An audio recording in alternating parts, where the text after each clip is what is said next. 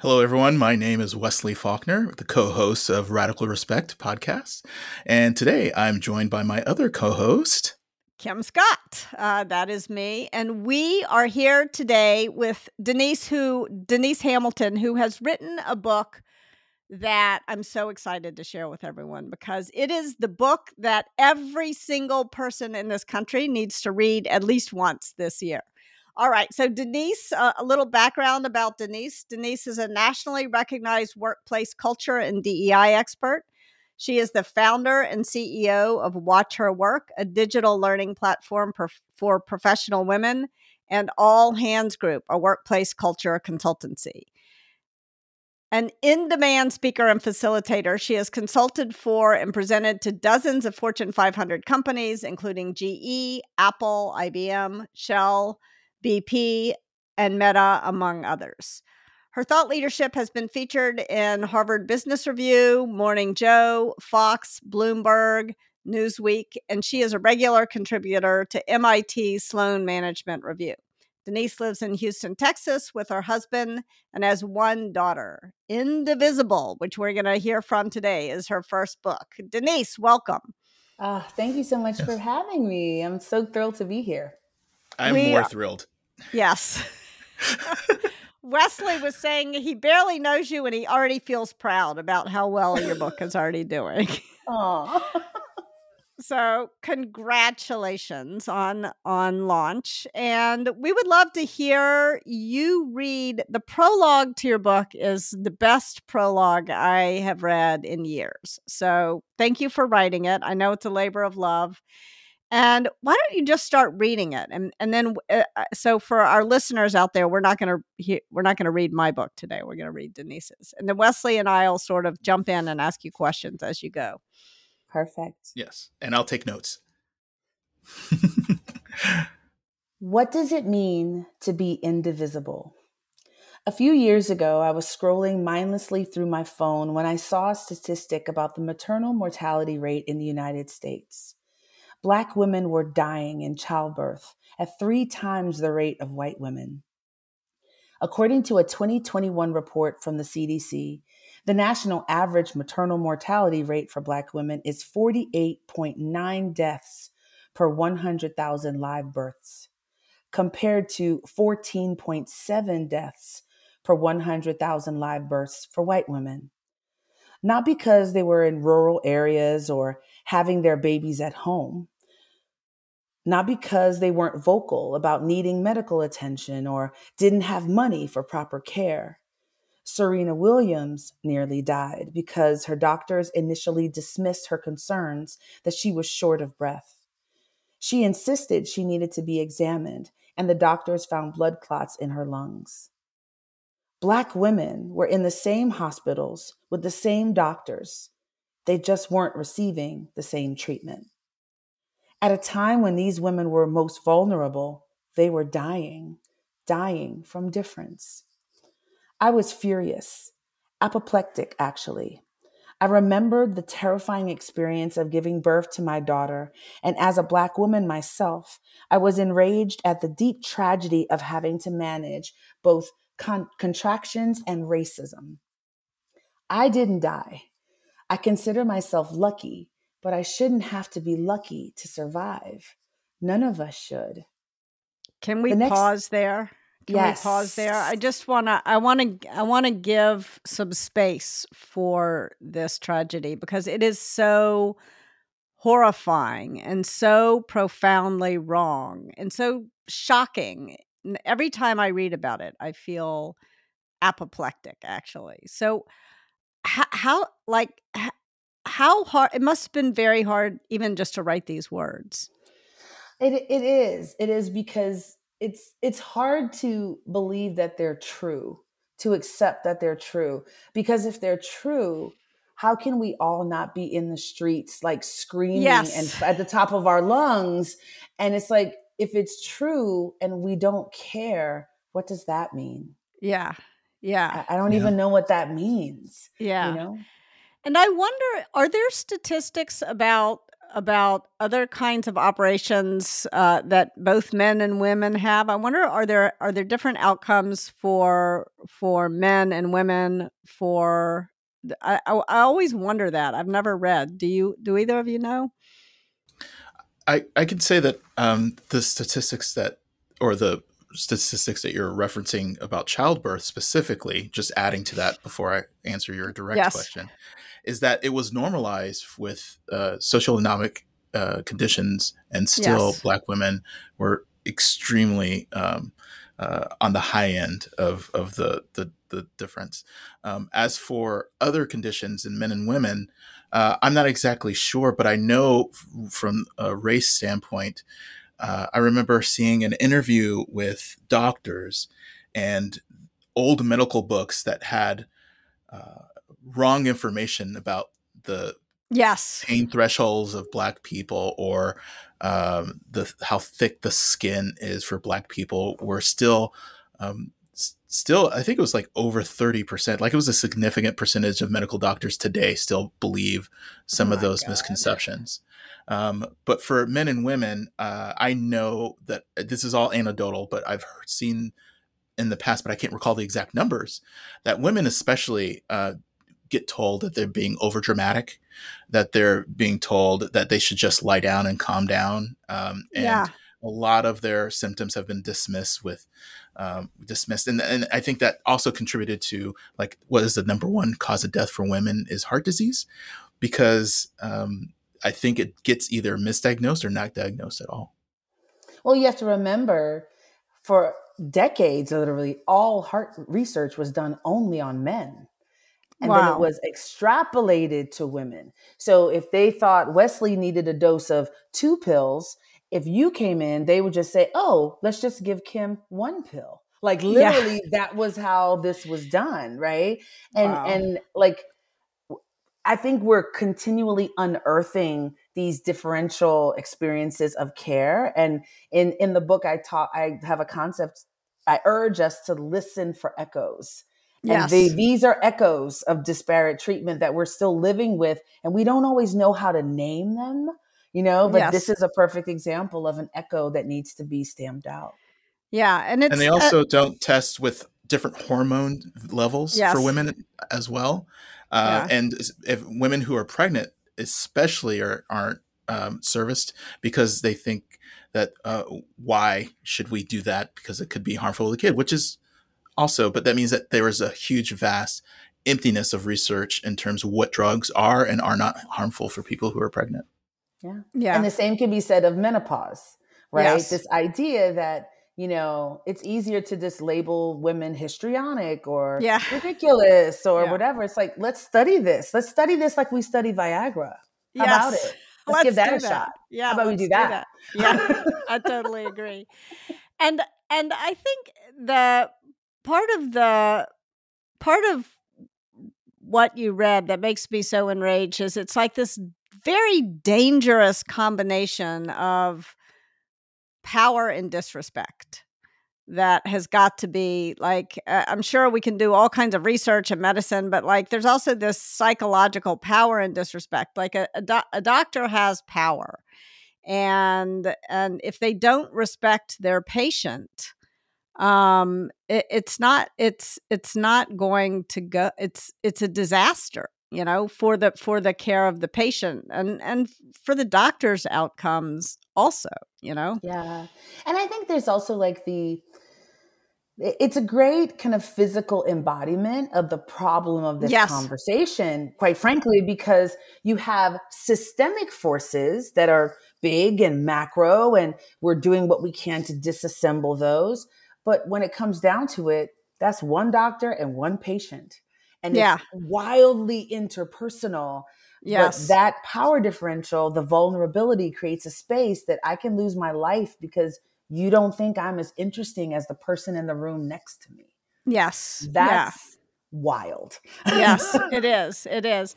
And I don't know if this sheds light on the problem or not. But when my father, who's a white man, when he was diagnosed with late stage cancer, and he wanted to do one thing in terms of his care, and his doctor wanted to do another. And he was weak at this at this point, but he had gone through his life a privileged white man. And I remember he said to his doctor, "This is my body, not yours," and but still the doctor was blowing him off. And it was like really shocking to see. I think Kate Mann calls this empathy, where we have more empathy for the man. But I was like, oh, poor dad. Like, I got really mad at this doctor and kind of lit into, yes, it is his body. And we actually switched doctors. But like, I think it was a lifetime of privilege that allowed my father to assert himself in that way. It made it easier for him. Right. And I think he was permitted, as so often is the case, he was permitted a full spectrum of expression. Right. Yes. Because if I get upset and I say, this is my body, yes. I'm an angry, difficult, irascible Black yes. woman. I'm impatient. Yes. Right. Like, I don't have the full spectrum. I'm not permitted the full spectrum of expression of emotions, Yes. and that is, it's so, it's soul breaking to not be able to even scream for help in a way that I can rely on that scream for help being responded to. And healthcare is way more important than food. And I know you can't scream at the people who serve you food. And when you think about healthcare, if you get on their bad side, then the downside is so vast. So it's also a real sensitive relationship that you have to navigate to make sure that you say it in a kind way, so that you got to force them to care about you, which is really, really awkward as well. And that's true throughout our whole life. That's been true my whole life. If I want to be promoted, if I want to make it home from a police interaction, if I want my child to be treated right at school, if I want to be respected in a store, there's all these parameters on how I can conduct myself, how I can behave, what's going to be acceptable, and who deserves support and kindness and who doesn't. Right. So this is a really graphic example, but this theme plays out across our whole lives. Yeah. Every aspect of it. And I think your book is going to help us move things to a better place. I hope, because it can't go on this way. It just can't. So Denise, do you want to keep reading? Sure. The next day, I came across another objectively horrifying statistic. The suicide rate among white men in America is one of the highest in the world. And I felt nothing. I didn't care. I didn't care at all. In my experience, white men had everything. They were society's winners. They got the good jobs and the nice houses, and they didn't care about me.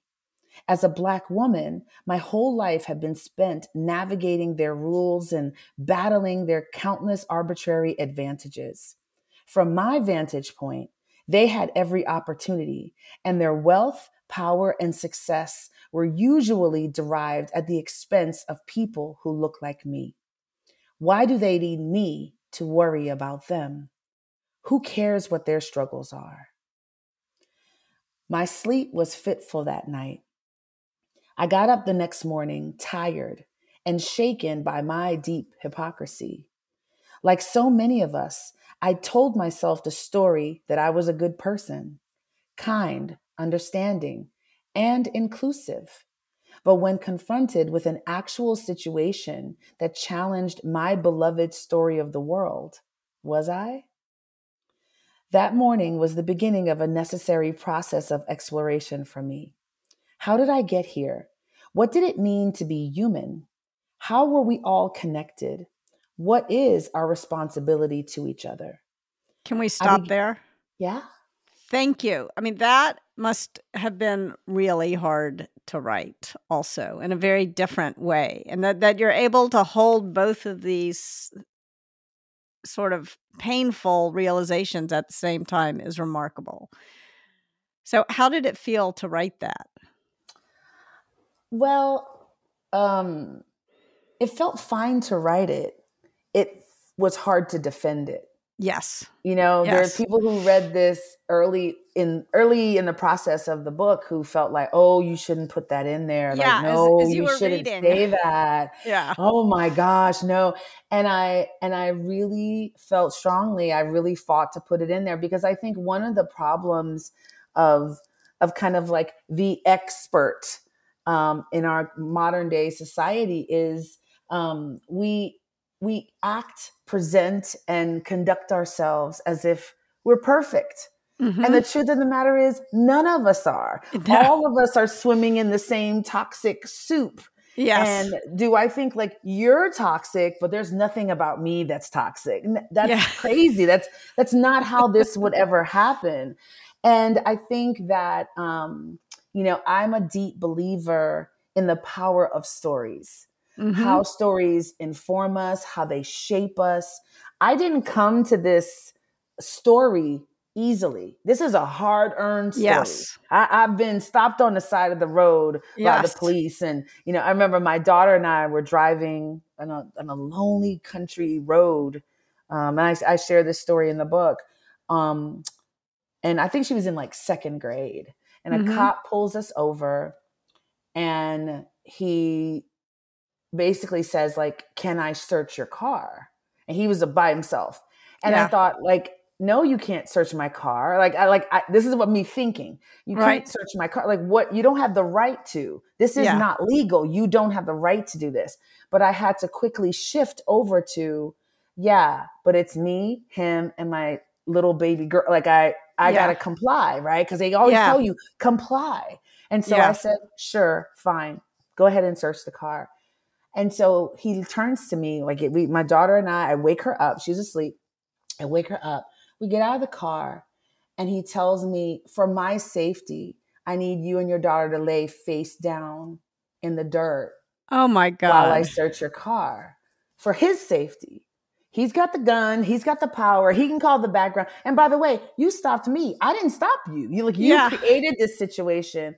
And now for your safety, I need to lay face down in the dirt. And so in my mind, like it's racing because I'm like, this is ridiculous. It's the outrage. It's the anger. And I looked over at my daughter and she's crying. And I say, but am I really going to risk us being harmed? Am I going to risk going to jail and my daughter being in foster care in some, town in the middle of nowhere? Like I had to run through this calculus so fast. Oh my God. And we did it. We laid down in the dirt, face down. And I remember my daughter was crying and I leaned over to her and I said, don't worry, honey, it'll be okay. And I remember feeling so profoundly, that's not true. It's not okay. Right. So my feeling that I capture here is a legitimate, hard-earned story that I have in my head. Right. But I think that's the point. This is really the point of the whole book. Like, we all have stories that we have to allow to change. You have to let the story change or else it never does, right? Our stories don't give us up easily.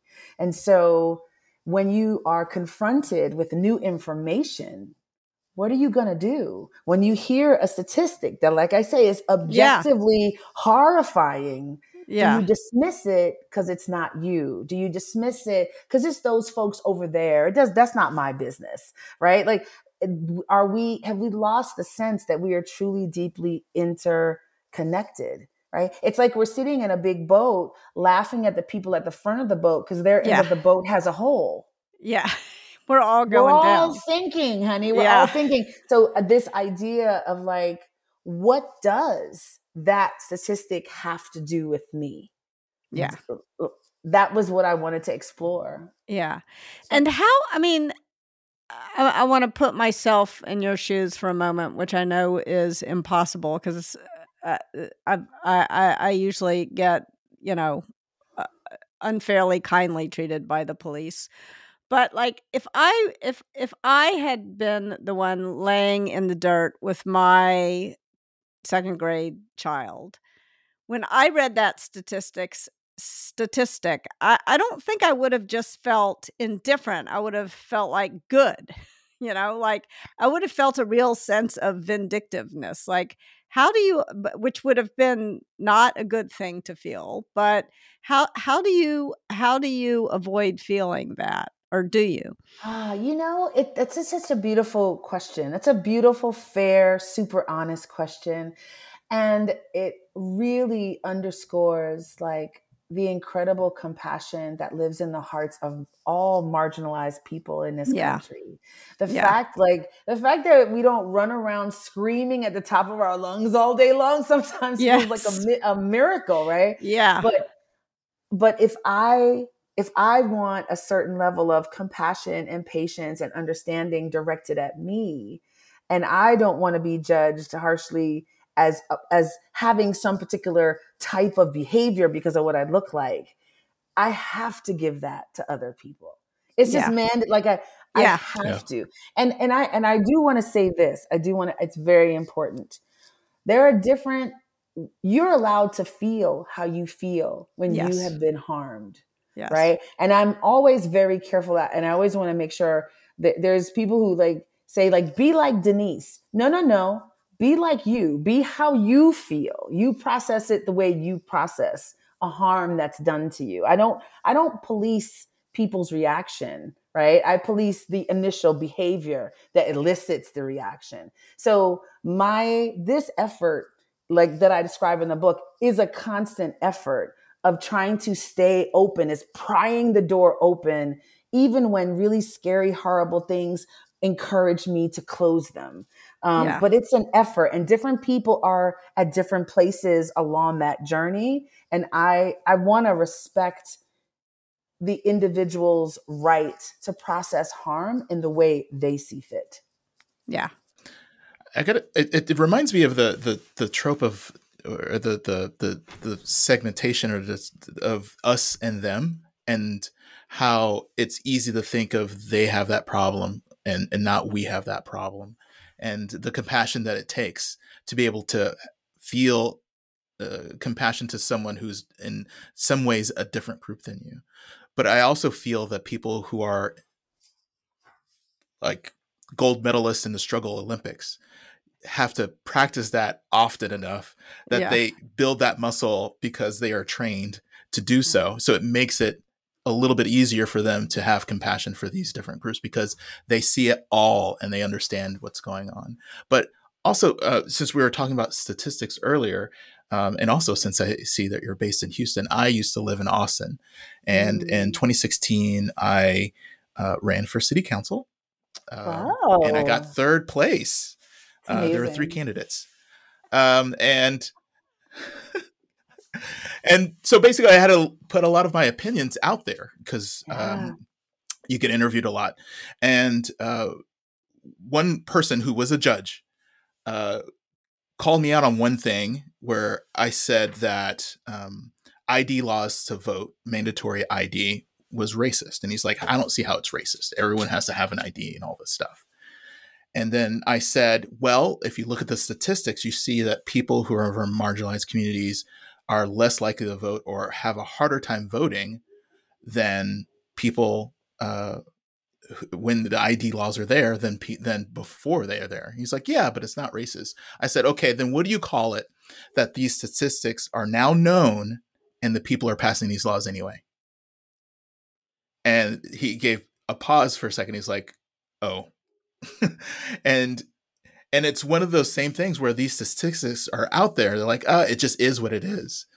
But the people's lack of compassion and understanding that there is a choice not to do anything about it, that in itself is racist. Yeah. Yeah. Yeah. Yeah. The word racist is it's so inadequate. Yeah. I think it's one of the most inadequate Yeah. words in our vocabulary. Really, sincerely, the Inuit people have 20, 30, I think almost 40 words for the word snow. Yeah. Because if you live in a frozen tundra, snow is very important. If it's Yeah. wet, if it's packed, if it's fluffy, if it's light, if it's heavy, if it's, frozen, like that's very important.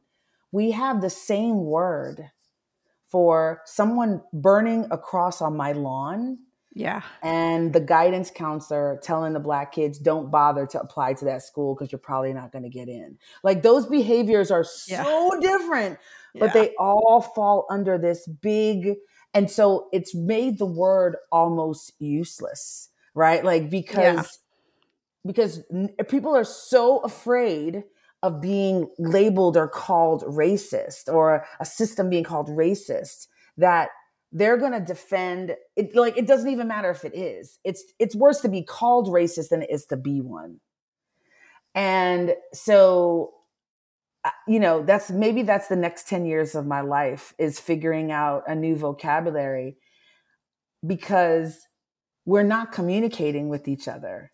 Yeah. We're not. Yeah. We're talking past each other. Because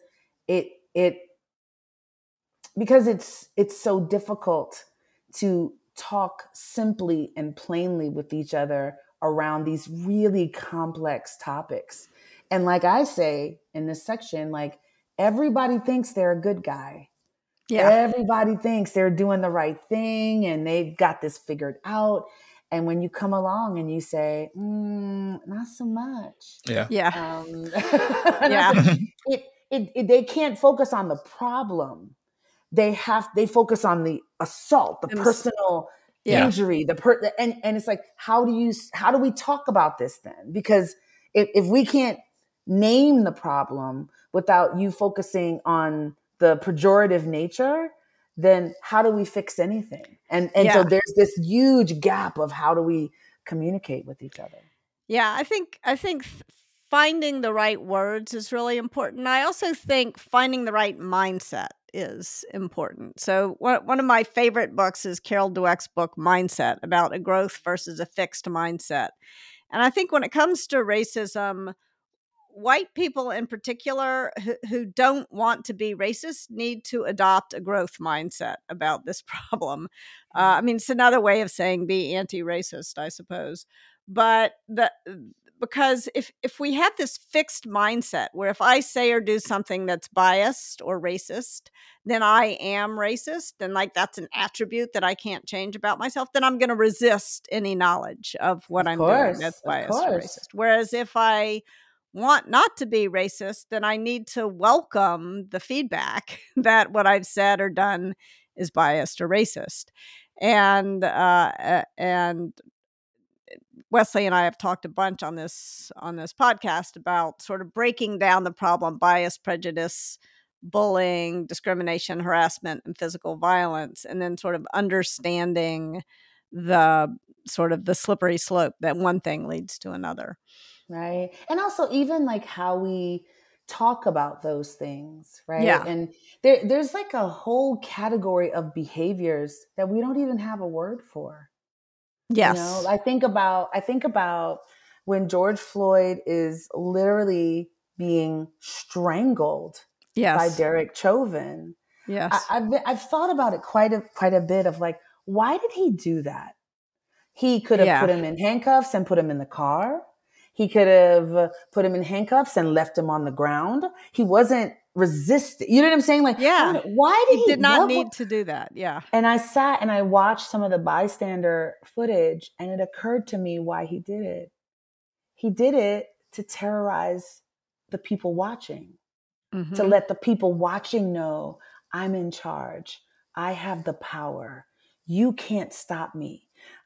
People are running up, begging, pleading, I mean, even menacing, get off of him, stop. I can pull out my gun and I can stop you. There's nothing you can do about it. We don't even have a word for that level. It's the closest I have is terrorism, but that's not even the right word. We don't even have a word for that. So when I'm talking to someone about a subject like police brutality, we don't even have an anchor point, because you don't understand what that kind of terror feels like from somebody that's supposed to protect you.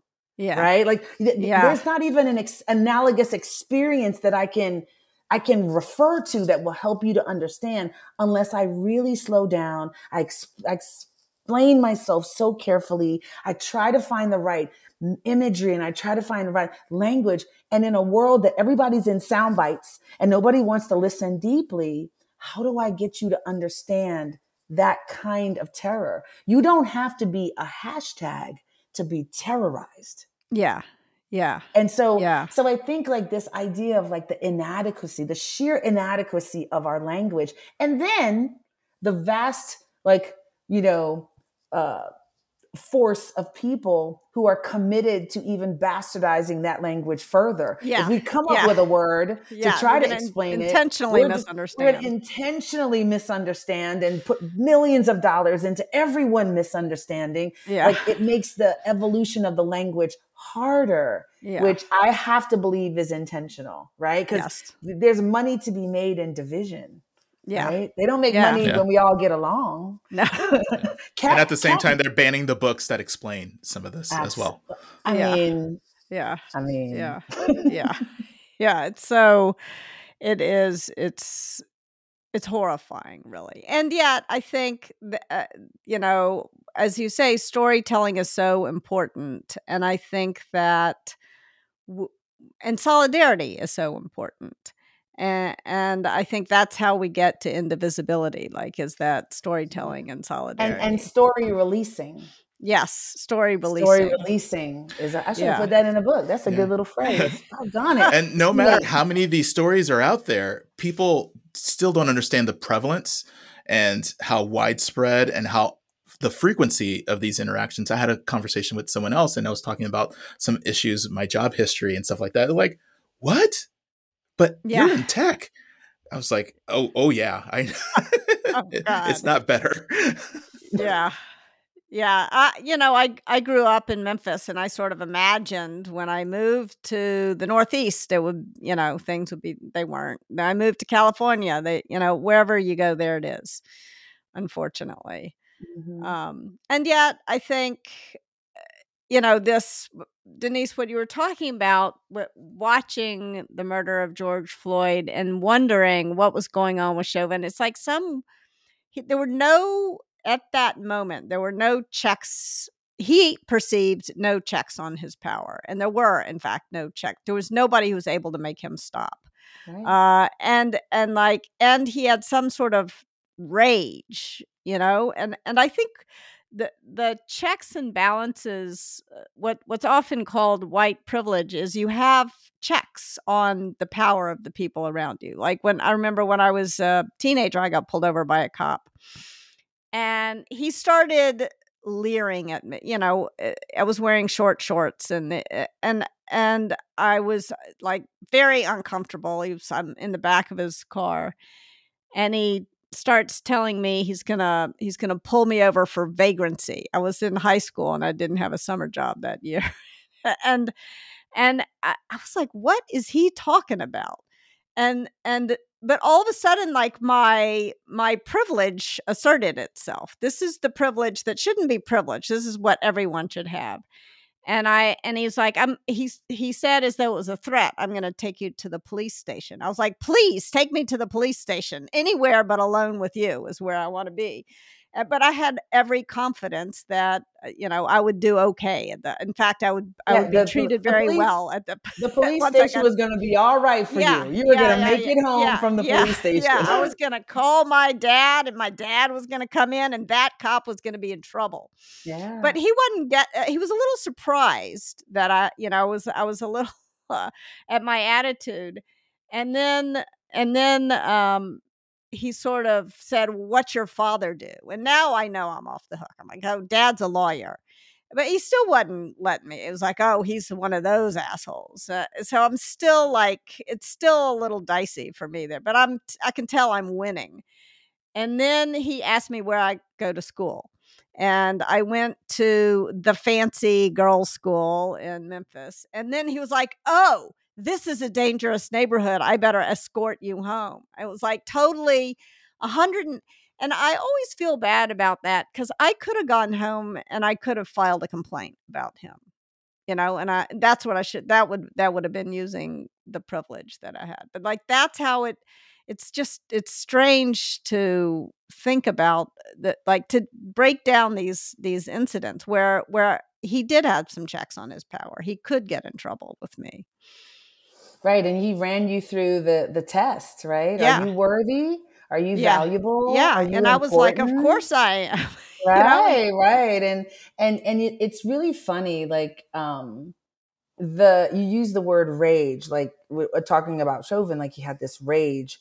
And I always think, it's weird how we expect 16, 17-year-old boys that are stopped Yeah. and literally harassed and cursed at and whatever by Yeah. police to have self-control and maturity. But the people that are the police, the Yeah. keepers of the peace, Don't the have peace that ain't keeping. self-control. Yeah. Yeah. Where's And their executive function?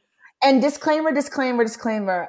There are a lot of fantastic police officers in our Yes. country that are doing an incredible job and only want the best for the people that they're working with. And I always call on those officers to do their part to excise officers that aren't doing what they need to be doing. Yeah. They're more empowered to do anything than the rest of us can do.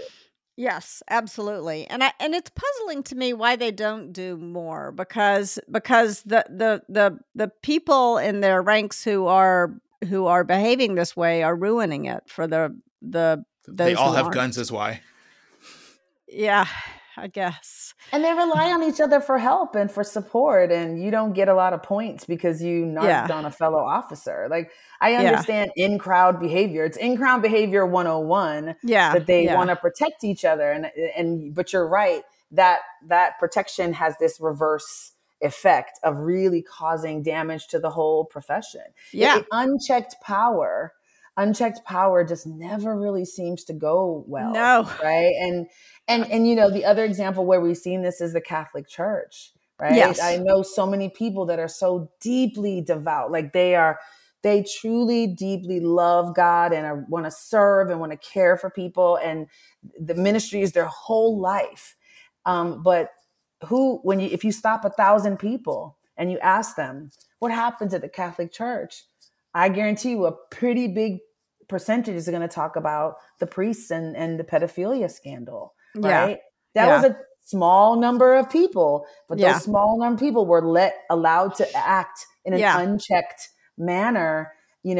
Any society, any group is judged by how the worst behavior of its participants conduct themselves. What behavior is tolerated or allowed?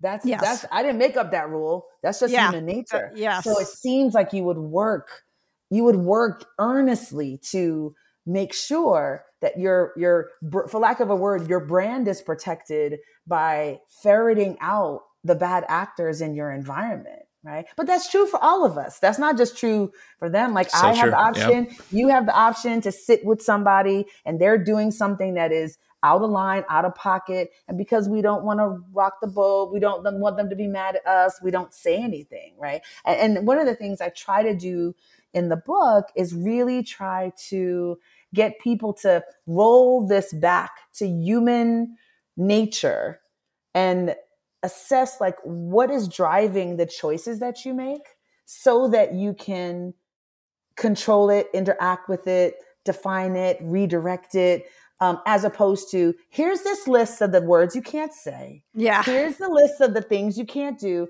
because there's no list. There's long enough. I can't tell you how to handle. Those are the strangest emails that I get. I'm in this profession. What suggestions do you have for me? I do not have any idea what you should do in your profession. But I have a sneaky suspicion that Yes. you know where you recruit. Yeah. You know where your interns come from. You know what you look for in a candidate, right? Where do they have a sexy internship from Google? Yeah. Why is that important? That just means their mom had a friend at Google. Yeah. Like, you know what I'm saying? Like, you have to unwrap the things that you're doing, and you don't need me to come along and give you some checklist. You need to read books like mine and get, what's the concept here and how can I apply it in my own life? That's the goal. People don't want to do the work. They just want things handed to them. They use the lazy web to just give me the list.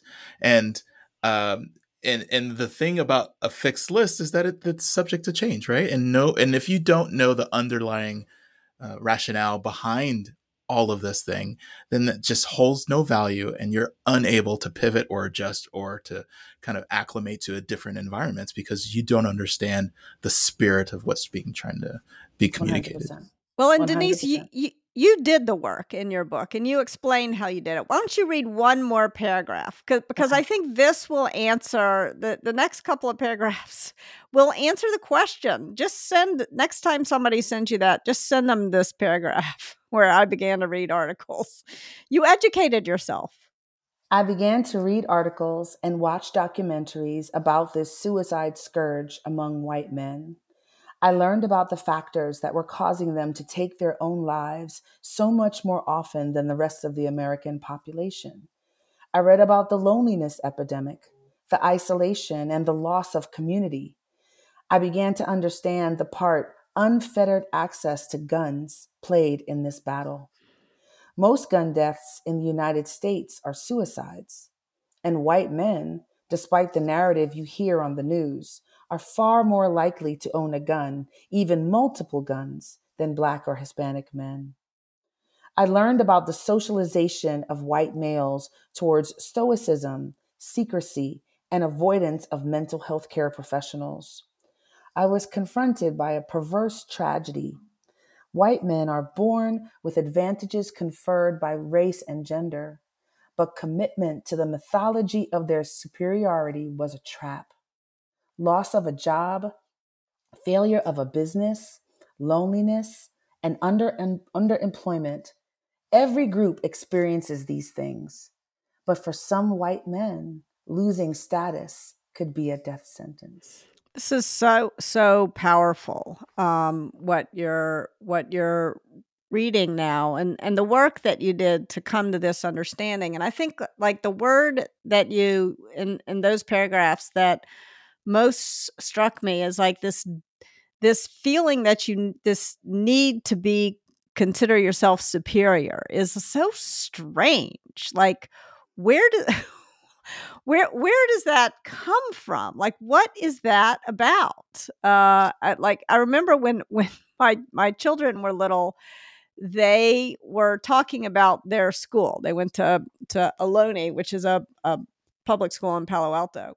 And they were saying, our school is the best school in California because we have a library. And I said, well, almost every school, I mean, I wasn't trying, I was like, well, what is this? Why do we have to go to the best school? Like, where does that belief have to? And I said, almost every school in California has a library. And they were like crestfallen. And I said, but that doesn't mean you can't love your school. Like what is that about? I think that we have wrapped up this idea of capitalism and personal responsibility and like opportunity, the idea that you too can be a millionaire, Yeah. right? Or a Makes billionaire. us Millionaire is not enough. really, I'm so sorry. I'm so passe. I'm so yesterday. I'm so last year with millionaire, billionaire. I'm sorry. And the kind of like the best part of what's possible in America, like that Yeah. aspirational story, and we do not understand the downside of that. Yeah.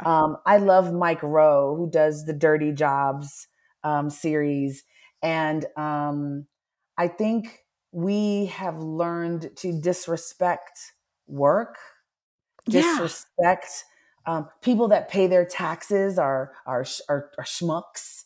People that follow the rules are, you know, they're marks to be taken advantage of.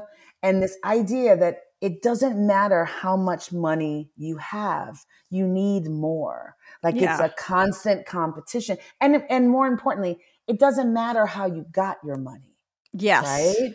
Right? You can addict a whole nation to opioids and just go ahead and pay some money and put your name on the wing of a Ugh. museum, Did right? you Like did you read Empire of Pain?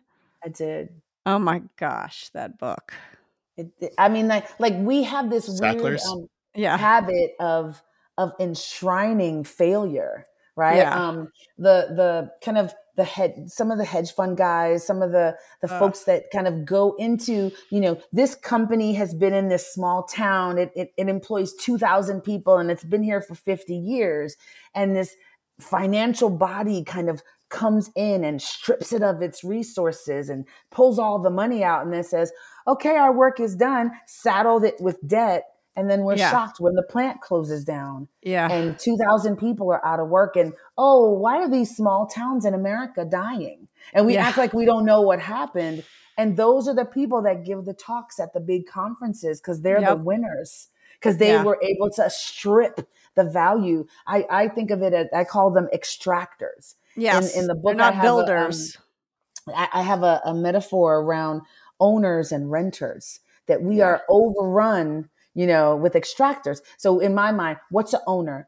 An owner is concerned with the long-term viability of an asset. So they fix the foundation and the electrical panels and the plumbing, the unsexy stuff that nobody's even going to see. But I know that this is how to preserve this asset for years and years and years to come.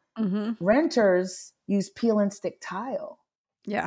Because they're temporary users of that space. They're just here for when is the lease up, and then I'm out, right? And I'm not denigrating renters. I'm just saying we are not renters of this country. We're literally the owners, and we act like extractors. We are overrun with extractors, and we have elevated these people and made them gods and heroes, that not only are they not committed to planting trees for the next generation, they are pulling up the trees that somebody else planted. Yes. Like, how can these be the heroes of the current American story? How did we get here? Right? So this idea of celebration of extraction as victory, it cannot persist. Stop. Yeah. It has to stop. I have two quick questions, and Yeah. I haven't read the book, unfortunately. I don't have a copy. But is the title of the book a nod to the Pledge of Allegiance, the Indivisible? Yes. Okay. It's the only place I've ever seen that word. Yeah. I've never seen the word in the book. And it seems like, especially what you're saying in the last part, is a nod to American exceptionalism of like being the best and being number one. And only in this country could someone like Martin Shkreli, Farmer Bro, be considered a polarizing figure instead of a villain.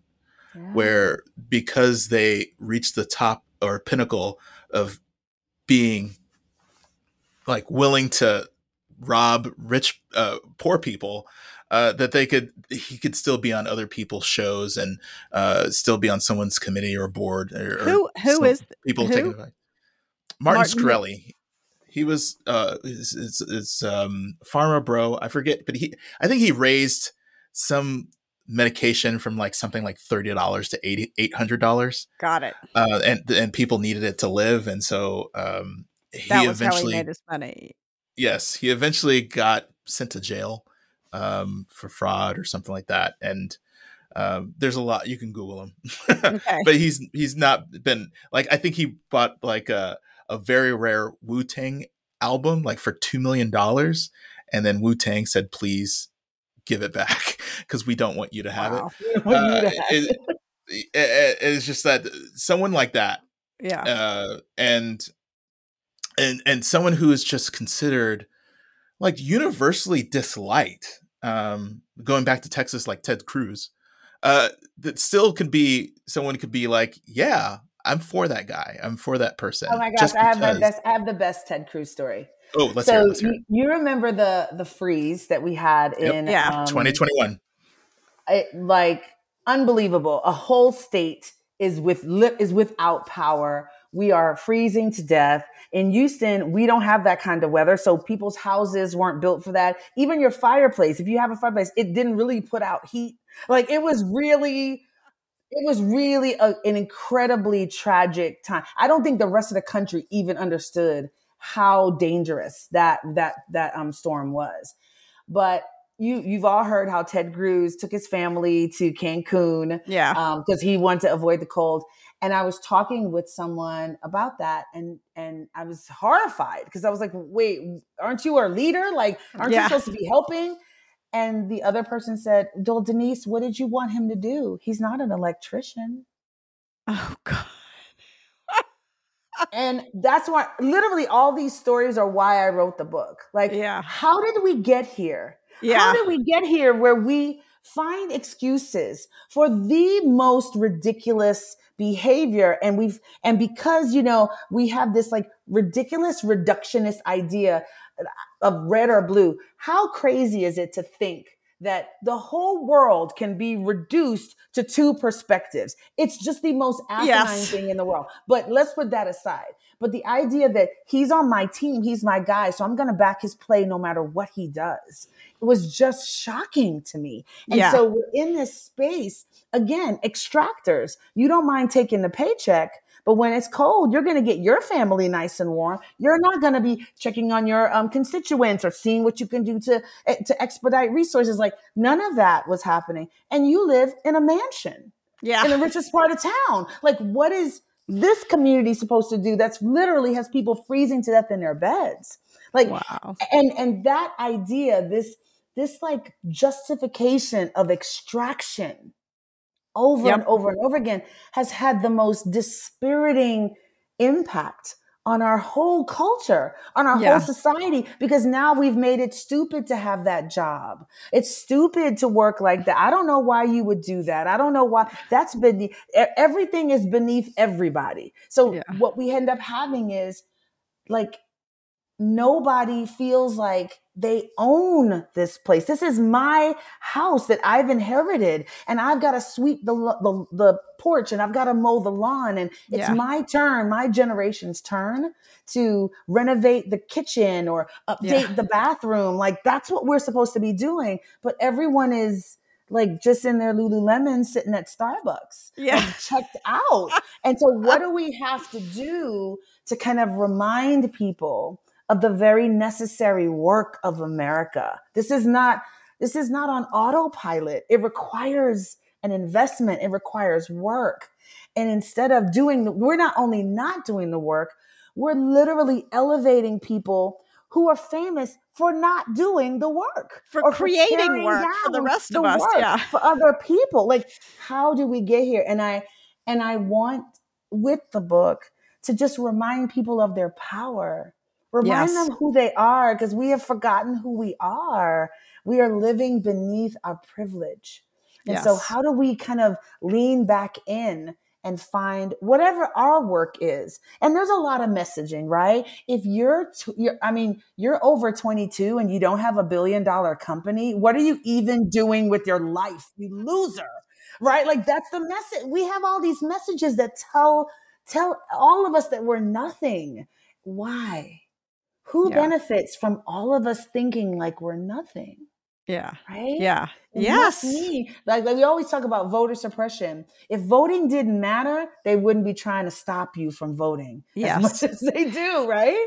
So I just want to remind everyone who we are and what we're capable of.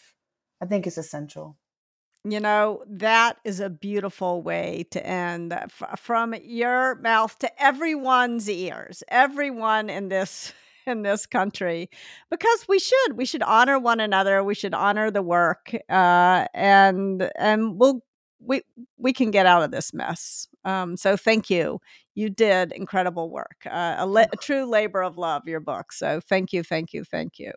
Thank you so much. I appreciate it. I always, my mantra is, there's no greater gift than a gift of your attention. So thank you so much for reading it and for caring about it. I'm so glad we got a chance to talk today. Denise, one more time, the name of your book and where people can get it. The name of the book is Indivisible. And if you go to Indivisible now, you can see all the places that you can order it, or walk into your local neighborhood bookstore, independent bookstore, and see if they've got it. And hold it up so people can see it, know what it looks like for those folks who are watching on YouTube. All right, Indivisible. Absolutely. Buy 5 or 6 copies today and share it. Thank you so much. Thank you. Yes. Thank you for having on the podcast. And for those listening, and if you would have some comments on what we discussed today, please send us an email at hello@radicalrespectbook.com, and we would love to hear from you.